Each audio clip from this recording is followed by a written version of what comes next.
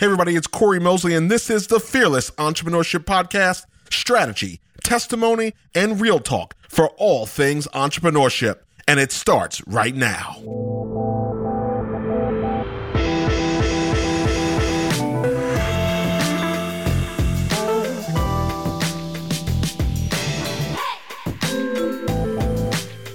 Hello, and welcome back to another edition. You know where you are. You know what you're listening to. It's the Fearless Entrepreneurship Podcast. I'm your host, Corey Mosley. I've got another great guest for you. Today, we are talking about some hot button terms, partnerships, scaling, hypergrowth, culture, all these things that go on inside a business that is growing. And I've got a guy today who he's certainly in a growing business. He's a co-founder of a business that's growing. So it was the perfect guest at the perfect time, because a lot of times we think about small business and yes, solopreneurs, small teams, people that have 5, 6, 7 people that, are trying to do high 6 figures or 7 figures. But within that small business community, by definition, is how about when you go from a 10-person team or a 15-person team and now you become a 200-person team, all of the things that go along with that, the difference between $1 million and $10 million or $30 million in business, there's that whole scale period. So I've been getting questions about that, as we have been producing our episodes. Hey, Corey, love the small business stuff, love the solopreneur stuff, love some of these small teams. But you know what? My business is doing well. I've got a team of 20 or 30 people. And we're really, we want to hit the stratosphere. We want to grow. And I'm scared. I'm scared about growing and what that looks like and how that may change my culture. I'm scared about taking on a partner or having a financial equity position with somebody, or I'm considering going into business. So I want to answer some of those questions. I've got a great guest. I don't know if he does great impressions. I'm going to bring him on in a second. He's probably smiling right now before I bring him in. But, we might get some impressions out of him. Who knows where this conversation is going to go? My guest today is Tim Cox. He is co-founder of a company called CarNow. Now, this is one of the fastest growing companies in the digital retailing space right now. They're winning awards everywhere. They're having rapid growth. Tim is not only the co-founder, but he's actually leading the sales team. So it's going to be an interesting dynamic to talk about the operations and sales side, but he's leading the sales team right now. And they have amassed over 4,000 dealer customers in their 6 or just about 6 short years in business. They're coming up on 6 right now. 4,000 customers. Now, he started his career originally in the automotive industry, but they are killing it now with this technology company and winning a bunch of awards and growing. Tim Cox, thank you for joining the show today. Corey, it's always a pleasure, my friend. I tell people I've listened, I've learned from multiple podcasts that you have done. And I am just honored and humbled to take a few minutes to chat with you today, for sure. Man, I'm so happy to have you on. I know things are super busy over there, but I wanted to. I was thinking about who we get those questions. I've covered partnerships early on a little bit. In probably our first season, we talked a little bit about partnerships, and it was kind of like, bad partnerships and some of the pitfalls of that. But we were getting this feedback about, hey, bigger companies. You guys, what have you guys got? About 200 employees now? Where are you at now? Let's call it there. Yeah, okay. We passed the 200 mark and approaching more. All right, 200 plus. Yeah, 200 plus. You got 200 plus. So it was like, what's that? Start thinking about that sweet spot where now it's no longer, it's something bigger than you. It's something bigger than what you had not necessarily thought it was going to be, but it's beyond that management, right? It's beyond that point where you obviously don't know everything that's going on with 200 people, right? So it's that scale point that you get to reach. So tell me a little bit about, from a background standpoint, this partnership idea? How did this idea of the company come together? And then where does the co-founder type role and partnership role, what made you consider doing something like that? And what were maybe your concerns early on, as we have some listeners who may be going down that road right now? Talk to me about that piece, your transition to getting involved in a technology company, your background, and how kind of the idea of a partnership came together. Sure. I mean, I've been in the automotive space since 1989, since I was 17 years old, and had a few breaks in between doing some other things. But, I was a sales manager at a Lexus dealership in Atlanta, Georgia.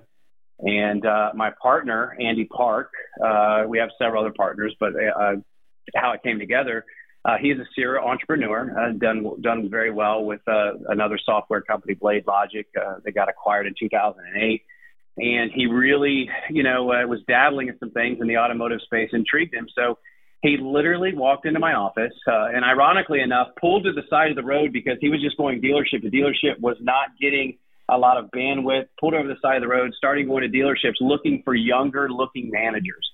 So that's how he literally picked me. And I was on that list that day, and he went to my receptionist and said, "I'm here to see Tim Cox." She said, "Do you have an appointment?" He said, "No, I just want to pick his brain." So long story short, we had a great conversation that day. And one thing what made you say yes? What made you say yes to the meeting? Because, I mean, you're in charge of this operation. You got people, I'm sure, cold calling you all day, trying to sell you products. What made you say yes to that? I don't know. I really don't know. I'm glad I did.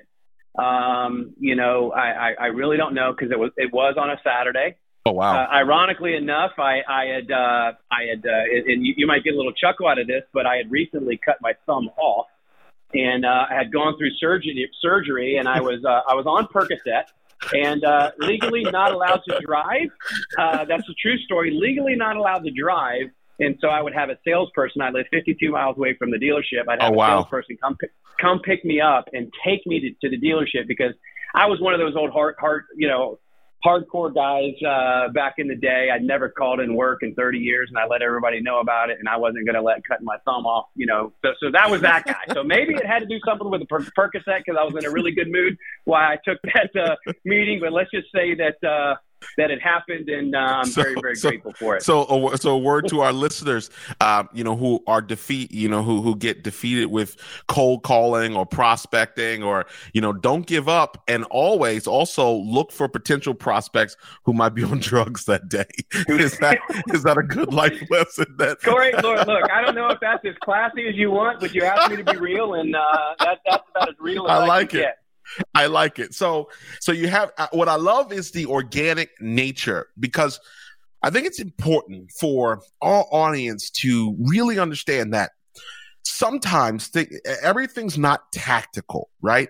Sometimes relationships start organically. Because there are people who are like, I'm going to find a partner, or they're very intentional about what they want to happen. But sometimes the best relationships, the best scenarios, how did you come up with that? How did you come up with the idea for this company? Some of these best moments are so organic. So I really want people, I always try to find lessons in every story, every comment my guest makes. I try to drill that down in this bullet point, but I think it's great to not ignore the idea of how sometimes things could just happen organically and lead to success. So you get in this relationship, you obviously hit it off in some capacity in terms of whatever you guys were talking in terms of technology and those types of things, and you decide to start this relationship. What are you thinking at this point? Had you had any history with co-founding or partnerships, or what was it about you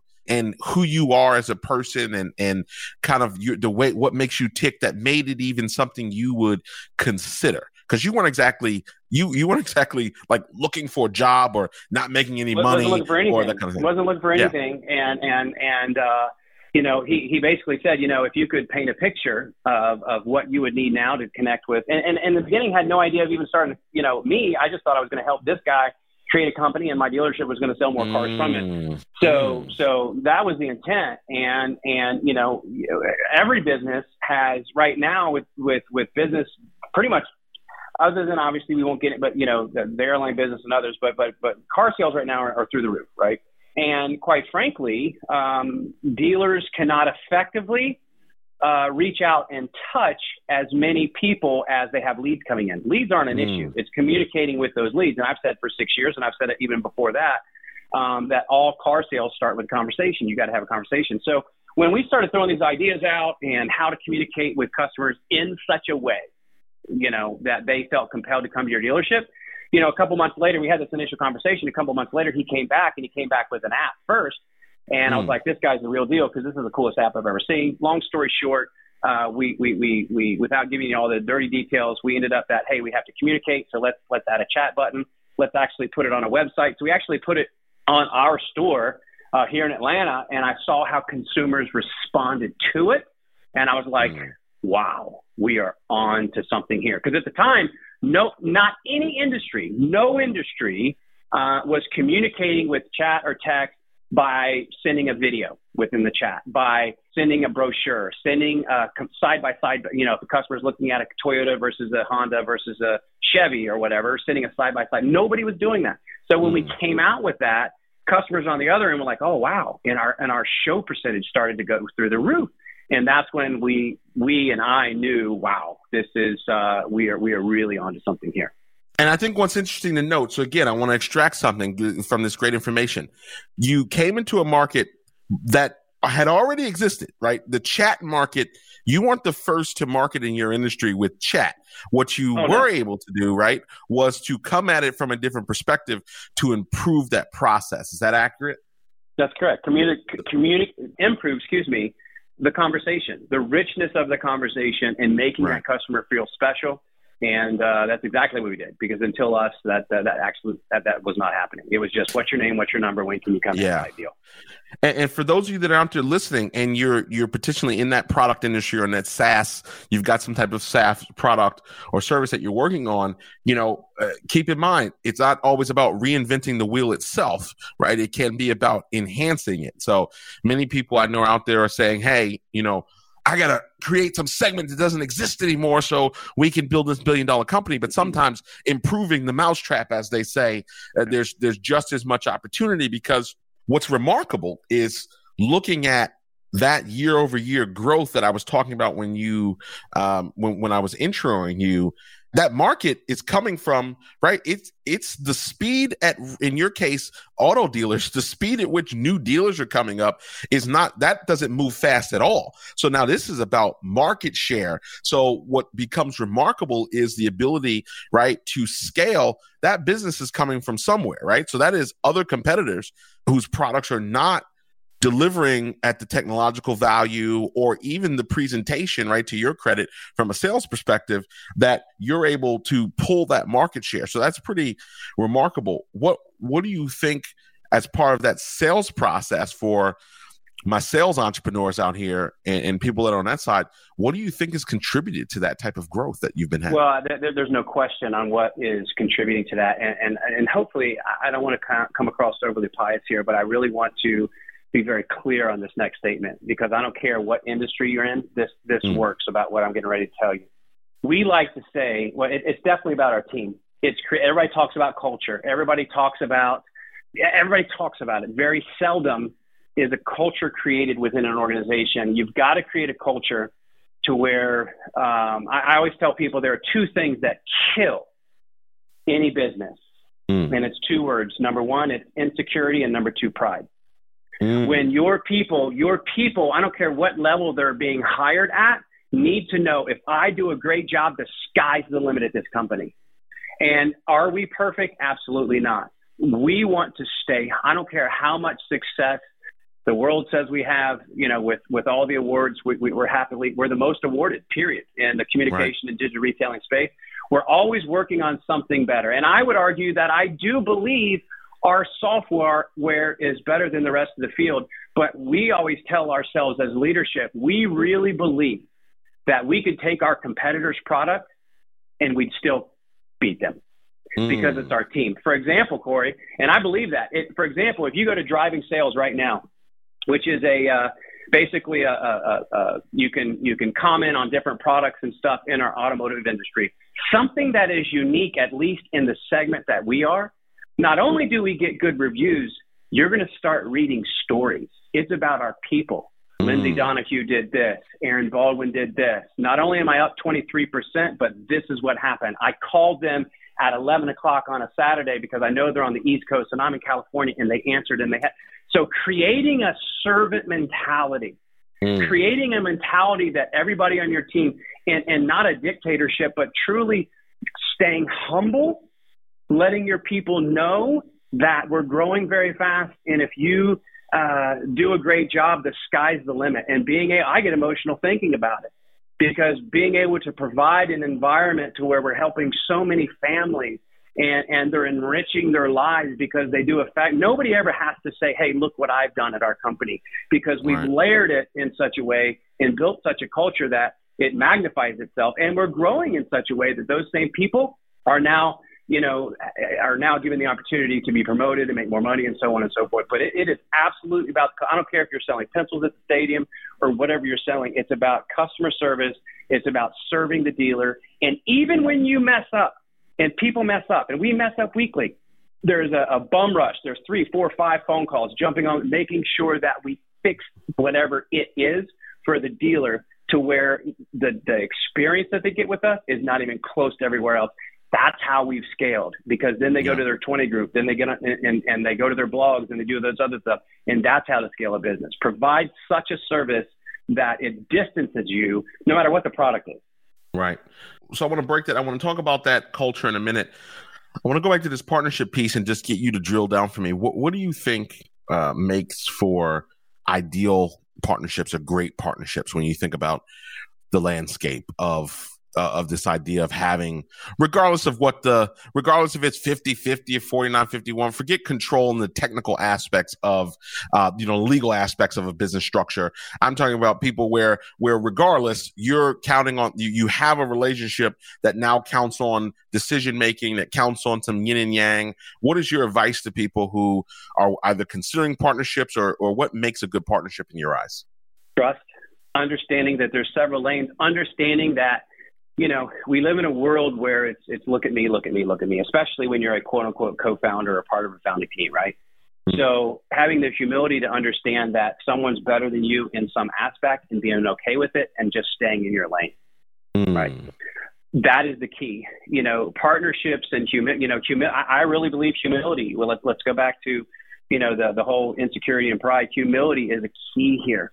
Understand, do you truly want what's best for the company and for the partnership? Because there's so many companies where people have a little success and then they get a little day in the sun in the spotlight. Then it becomes all about them. And therefore, then people in the background, your partners, well, they start talking, or who does he or she think they are? But it's all about humility, understand that everyone in that partnership has a role, and being okay with that. And that's where I see, and not just with our company, I've seen some other companies that are fabulous at this too. But that's where I see rapid growth, and that's where I see strength and having, because there's been, you've talked to enough entrepreneurs. You could do, 6 months on bad partnerships. Right. But all those bad partnerships, I would argue, Corey, when you drill down into the person, if they're honest, it goes back to some sort of pride and some sort of, look at me mentality versus I understand you're better than that, and being able to duplicate yourself, right? I had to go through that when it was just four of us, then it became 5 of us, then it became 6 of us. I was doing all the demos. And then Aaron Baldwin, who you may know, he does a Ask Aaron blog, does it fabulous, very bright, allowing him to do some of the demos. I had to let go. Then I was like, oh crap, he actually is better than me, and letting, and then duplicate, you know what I mean? But having the humility to be able to grow and understanding that certain people are better, and being okay with somebody getting the spotlight or the day of the sun, as long as the company gets better daily, that's all that can matter. Well, and I'm assuming you would probably agree that you mentioned Andy, and skill set plays a role, right? To say, hey, you know what, I might be strong on sales, but the technical aspects of this, have at it, right? This is your area of strength. Do you think having opposing skill sets brings value to a partnership versus, right, we've got three founders where we all skew, DI on the scale, and we're all, extroverts and, life of the party kind of people, right? Versus having that yin and yang to say, you know what, we've got an introvert over here who's great at operations, and then we have our DI personalities. What role do you think the opposites factor has in that process? I think it's huge because, me personally, I know my weaknesses. I'm smart enough to know that I'm not strong. I'm not building any code, right? Right. I'm not, I may see something some way, but I'll go this a step further. If ever there's a big meeting or we're talking to a particular OEM, and we have now 19 OEM partners that we have a strategic partnership with, but, I'll even send an email to Andy and say, hey, how does this sound? Or how would you, you know what I mean? Just to check it. I have no problem telling you that because he may see something, because you always, every single email, every single text before I hit send, young people listening, before you hit send, you have got to see what, because there's no emotion in it. There's no emotion in the email. There's no emotion in the text. What is this going to sound like, or what are they going to think on the other end of that?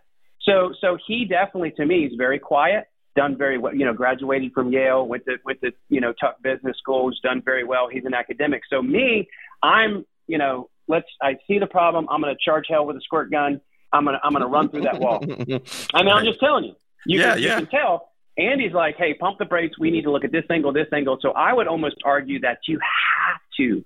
Yes. Opposites attract in marriage, they say. Opposites attract, they have to. You have to have the yin and yang mentality. Even though this seems right, let's look at every angle and look at every possible outcome before we move forward with X, Y, or Z. Yeah, yeah. Let's pivot here. I want to talk about this idea of scaling, right?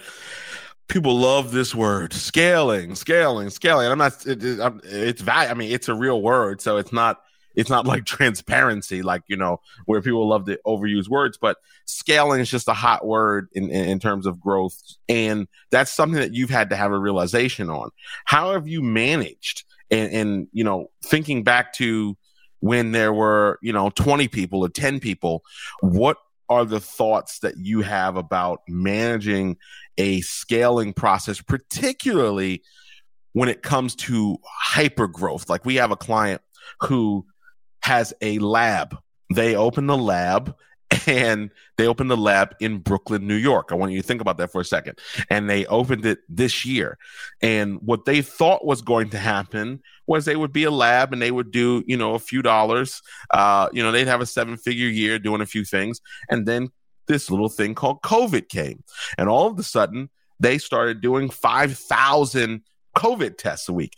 And what they thought was going to happen, or a day it might be actually, and everything that they thought was going to happen in a year in terms of revenue, in terms of those things, was happening every month. And it went from 10 to 15 people to 150 people, right? And that happened in a short period of time. Now, you might not have experienced the same level of growth within months, but certainly the ramp up period over your year-over-year growth has been impressive. What advice do you have from people when it comes to that scaling, hyper growth kind of conversation, when it's not purely, organic, where you can control it? Well, you got to be able to, we were different in the space because we delivered a product, and those products delivered certain results, and those results, but our people also delivered a type of service. Right. I won't mention any names, but in our automotive space, there are several companies that are known by, this such and such company grew so big, and then their customer service went to crap or whatever. And that's common across the segment.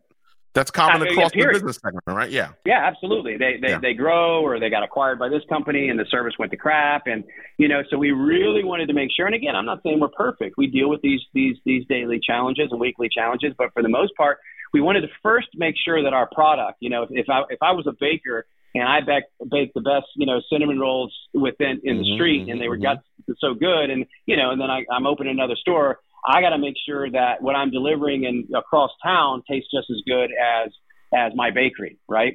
So that's the first thing, is when you scale, you got to make sure that you're not scaling so fast that the product dilutes itself. So once we did that, and so what we did was every time, we started here in Atlanta, Georgia, but every time we'd scale and then we went into the Northeast because we had a consultant that had a big footprint in the New Jersey and New York area. But every time we'd get an extra 15 or 20 dealers, we'd add somebody, we'd add a performance and then we'd scale. And depending on the market, we just didn't haphazardly start hiring people and say, okay, ready, break. We're going to go, crush the market. Number one, financially, we wanted to make sure that it was viable for that person to be there. But once we scaled it, we were adding people accordingly and making sure, have we missed on some hires? Yes. But making sure our hiring process that we met people in person back when you could do that. And every department head talked to that person. And if one person had anything, it wasn't all in on that person, we didn't hire them. No questions asked. If one person said, I got this thought, we just didn't hire them. And that has been, for the most part, for the most part. I mean, if it was something very, very, but we wanted to make sure that we were all in agreement on particular people to fit our Carnell family, because the culture was important. We've turned people down. We've had people call, especially during COVID, people that were with their companies that were the top salespeople in the whole state, in the whole region, that we have not talked to. They're great people, but we haven't talked to because maybe we felt they would, the culture is the main thing that they would. So I want to, this is great. I want to follow up on this right now, because you're getting to something that I think is so important from the standpoint of sales in particular. I talk to 12 to 20 business owners a week in our program as it relates to our prospecting, people who are considering working with us. I'm considering working with them. 12 to 20 of these business owners every week. And I have to tell you how many people who are founders, who maybe have a great product or service, but they're not quote unquote salespeople. How many of them, their greatest wish is simply that they can just hire these magical salespeople who are going to come in and solve all of their sales revenue problems. And I want to see if you agree with me on what I'm getting ready to say here. And oftentimes, they're disregarding culture. They're disregarding what they want the company to be or their mission. It's just, I just want to find people who can sell. And that will, Corey, that will solve everything. We've built this great app. We've built this great software. We've built this great physical product. And I just need the right people who can sell anything. Right. And that's such a mistake. And I think you just hit on it. And I just want you to pick back up on that point there, because bringing in people who, yes, can sell or have a track record, of course, of selling doesn't mean they're going to do it potentially in a way that fits what you envision. So what do you say to people who are thinking that just an ice to an Eskimo, water to a whale salesperson is the answer to growing revenue? I mean, we have those ice to an Eskimo salespeople, but at the same time, they have big hearts. They're humble and they're team players, right? What you don't want, your culture. They fit the culture, absolutely. What you don't want is that I'm going to say it again, that big ego, that big prideful person that has prima done donna? So well. How about prima donna? Absolutely. Yeah. Absolutely. They come in and they demand X. And historically, we've learned this process. When we were trying to grow, we haven't been, wisdom comes with age and learning and failing at things. We, in the very beginning, hey, this person demands X. And every time we've done that, let me say this really, really clear. It has never worked out, ever. So there was only a handful of times. So therefore, way back when, we said, you know what, unless they really fit the mold of, teamwork, being able to take instruction, even though they've got all these accolades, that was the biggest thing, because you know how hard it is to keep that same type of culture in your workplace when you've got 200 plus employees across 50 states. Yeah. Especially that don't come together. We have an annual meeting before COVID. We're obviously not going to do it this year, where we bring everybody in and everybody gets to meet. And, hey, I've been talking to you for 8 months and I've never met. It's great to put a name with a face. We're not doing that. So to be able to create that with the multiple Zooms and the multiple calls, it all starts with a hiring process on the type of DNA that you're hiring.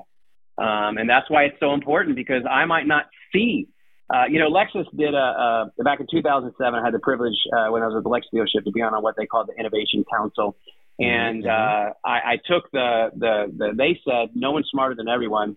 And no one's smarter than everyone. And their idea was the person changing oil or the receptionist, they see things that you don't see as a manager.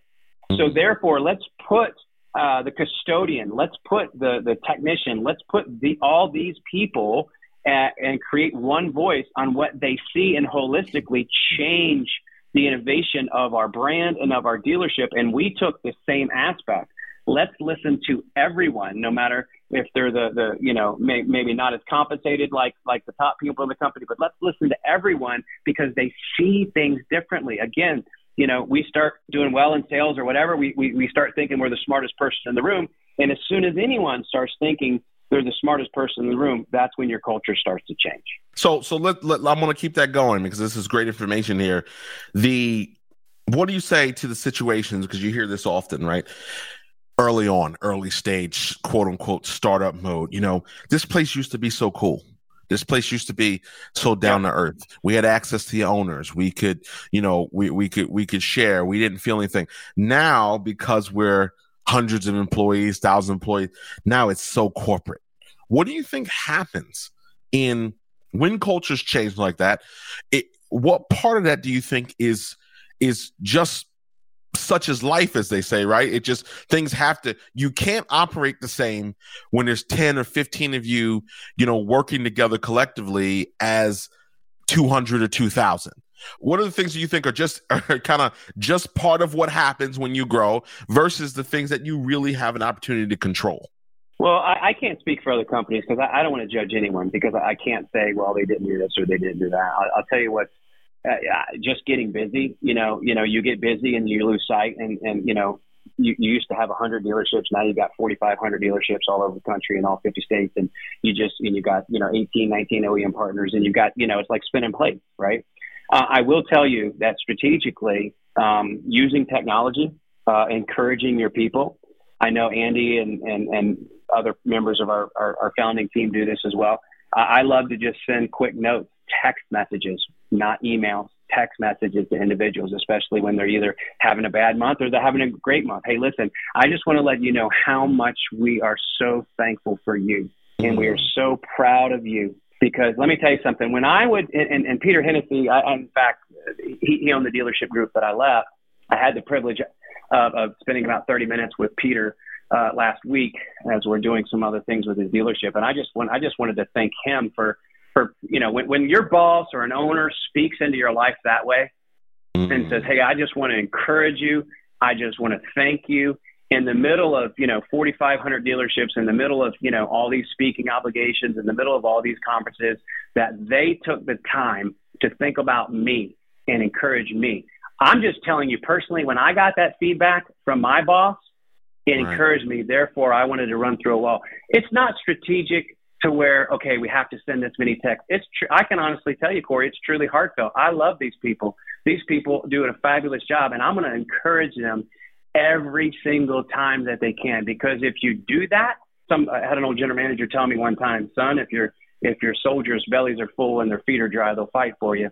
And I really believe in with text messages and the way we can just send short little notes, just the encouragement that I've got even back from them, but from their immediate manager.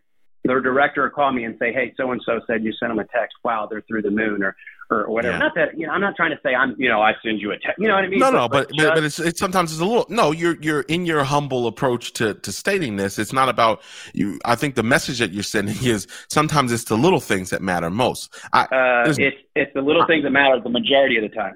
Yeah. I keep I'm actually looking at, I keep a voicemail. I just want to see the date on this here. I keep a voicemail from a guy.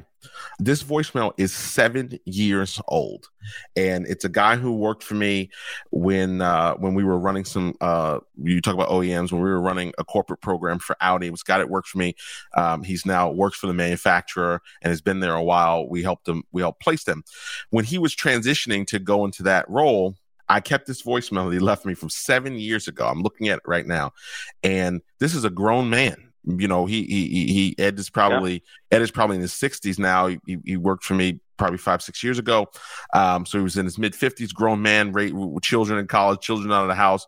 And that voicemail talks about, and again, I'm like you, I'm not saying this because I'm so great, but talks about in his total career of working. So a guy who's worked for 40 years, right?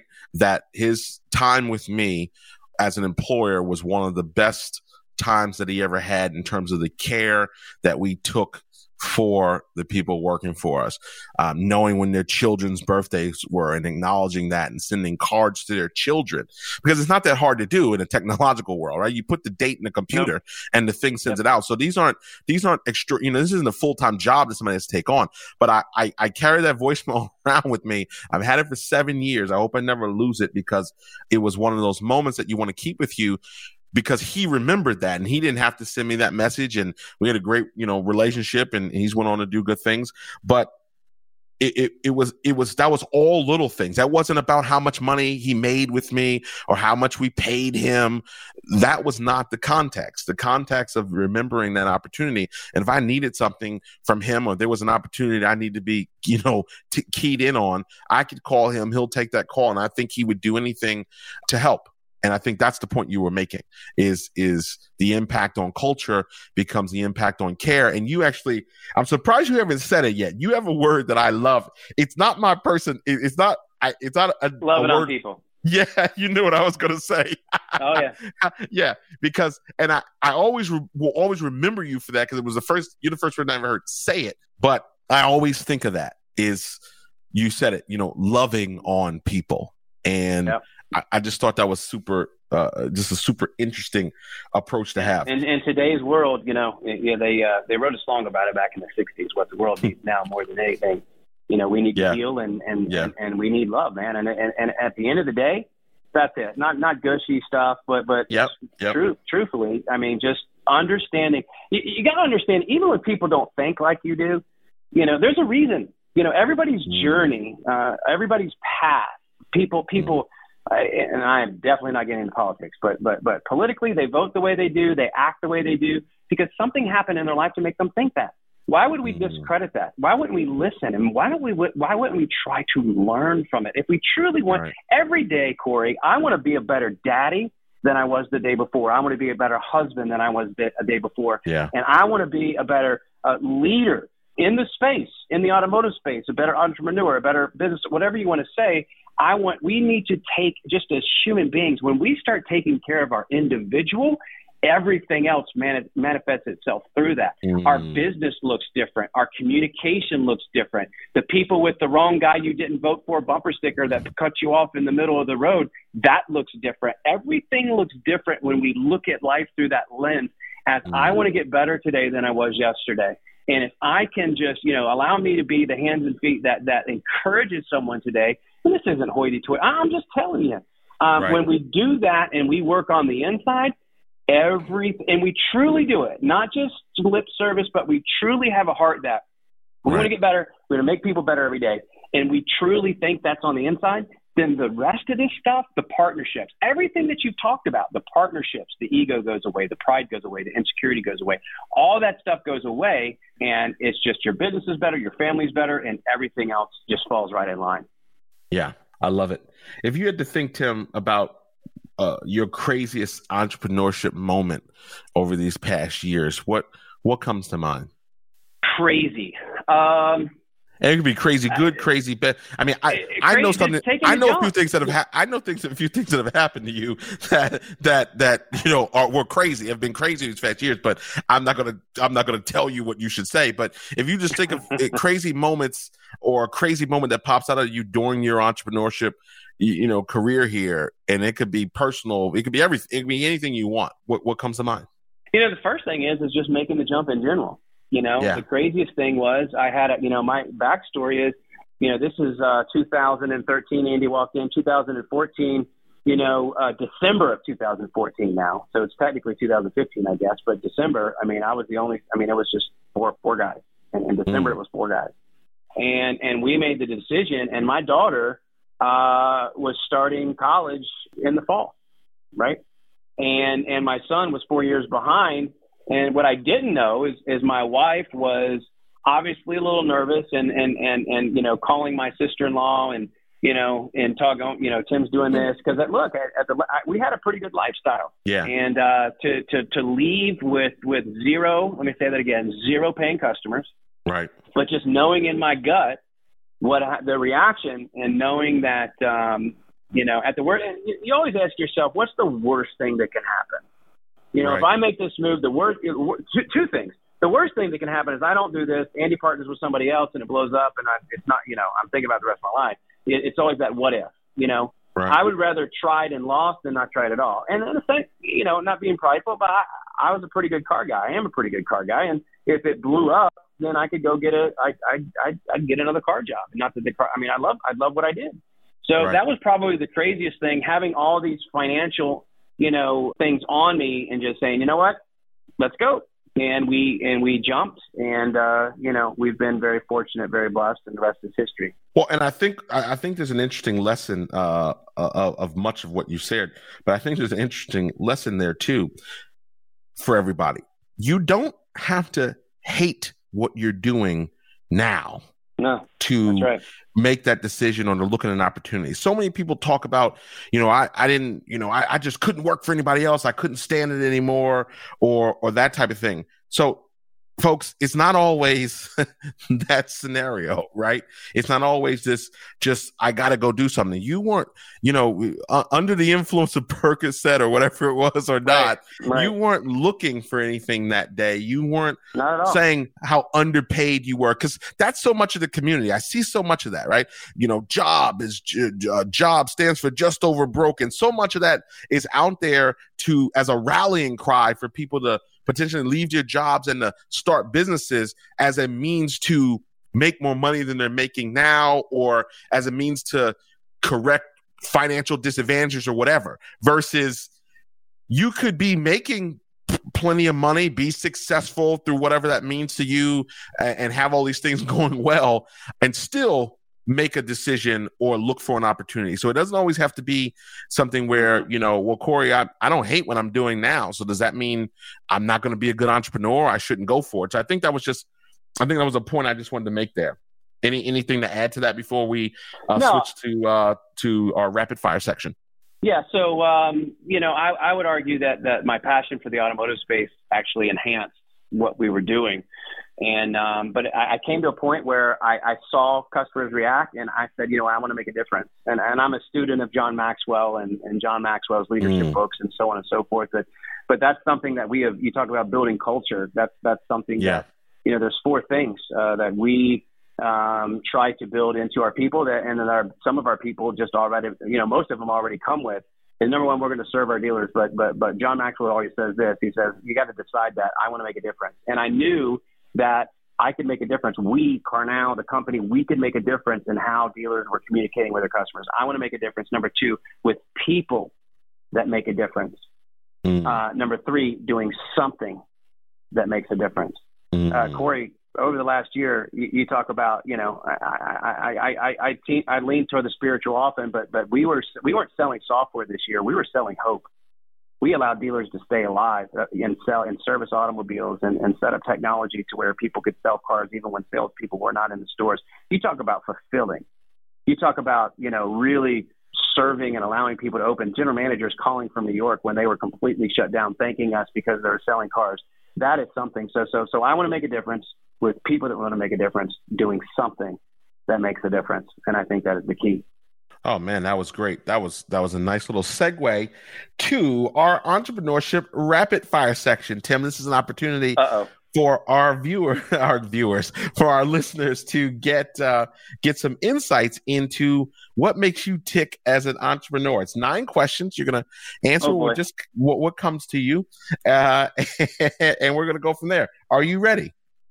Yeah, I feel like I'm on the hot seat at some game show, but yes. Corey Mosley show does not accept or deny or agree with the words that are getting ready to come out of Tim's mouth. Okay, go ahead, Corey. This is the easy part. All right, question 1, PC or Mac?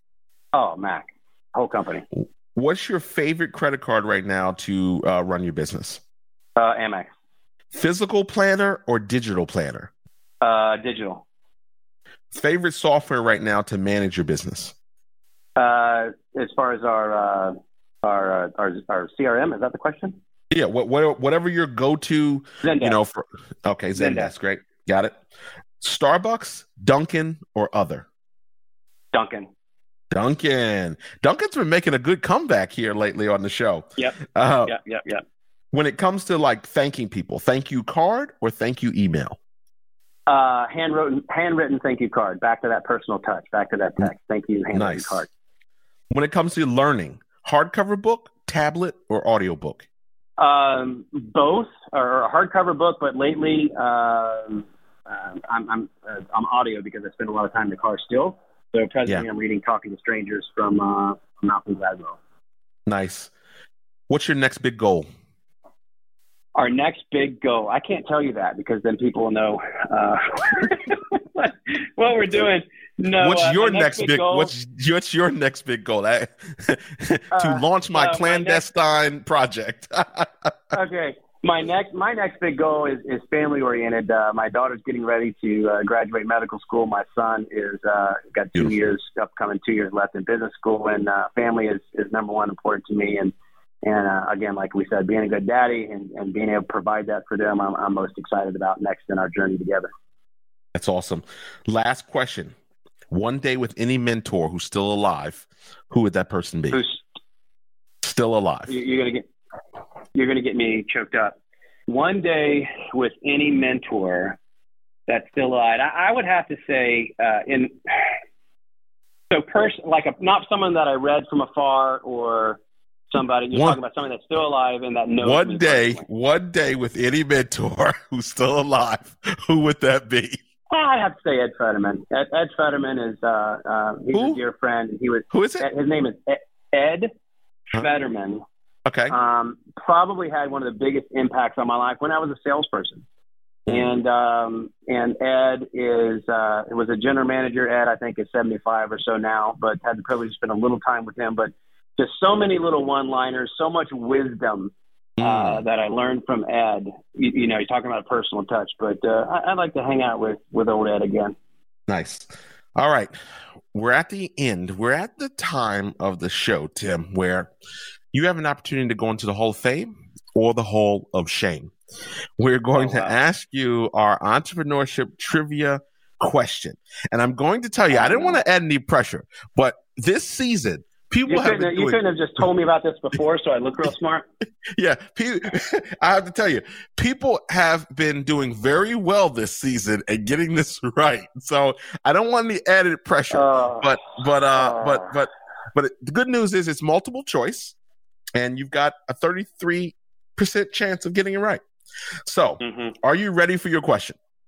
Not really, but you're going to ask me anyway.